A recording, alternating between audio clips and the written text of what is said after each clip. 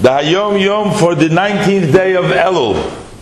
So the Rebbe brings down the Hayom Yom today, a saying that the Alter Rebbe said. We started to read that today, and in the time of Yutas Elul, when the Rebbe wrote the Hayom Yom, they started to read the beginning of the Parshas of Nitzavim.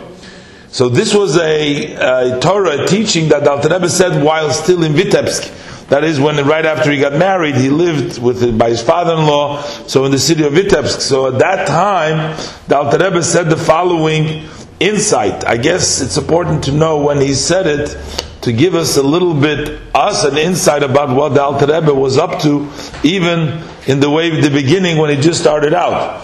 So he said a Torah on the verse, Atem Nitzavim. So you stand today. So in the verse, it says, he says, Sheichem, Shiftechem, and then it says at the end, Meichoyte veitzecho ad shoyev meimecho. Choyte veitzecho means from the wood choppers up till the water drawers. Those are the sort of least important.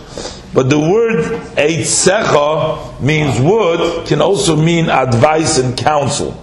So the way the Alter Rebbe interpreted it is, from the word eitzecho loshen eitza, he says choytev eitzecho means one needs to chop out or remove from himself all these counsels, and he quotes here the verse of Rabbis Machshavos B'Levish, which is an indication that people have many thoughts and try to calculate and figure out things, which is a negative. So Choytev Eitzecha means to chop out and carve out, take out all these extra counsel that people are involved in. And the second sentence of Shoyev Meimecha, drawing the water, that is a reference to draw out the water that make all pleasures grow.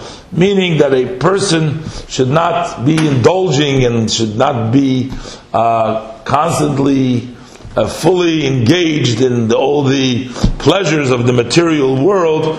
So he should sort of draw out the water, draw out this pleasure in the physical world.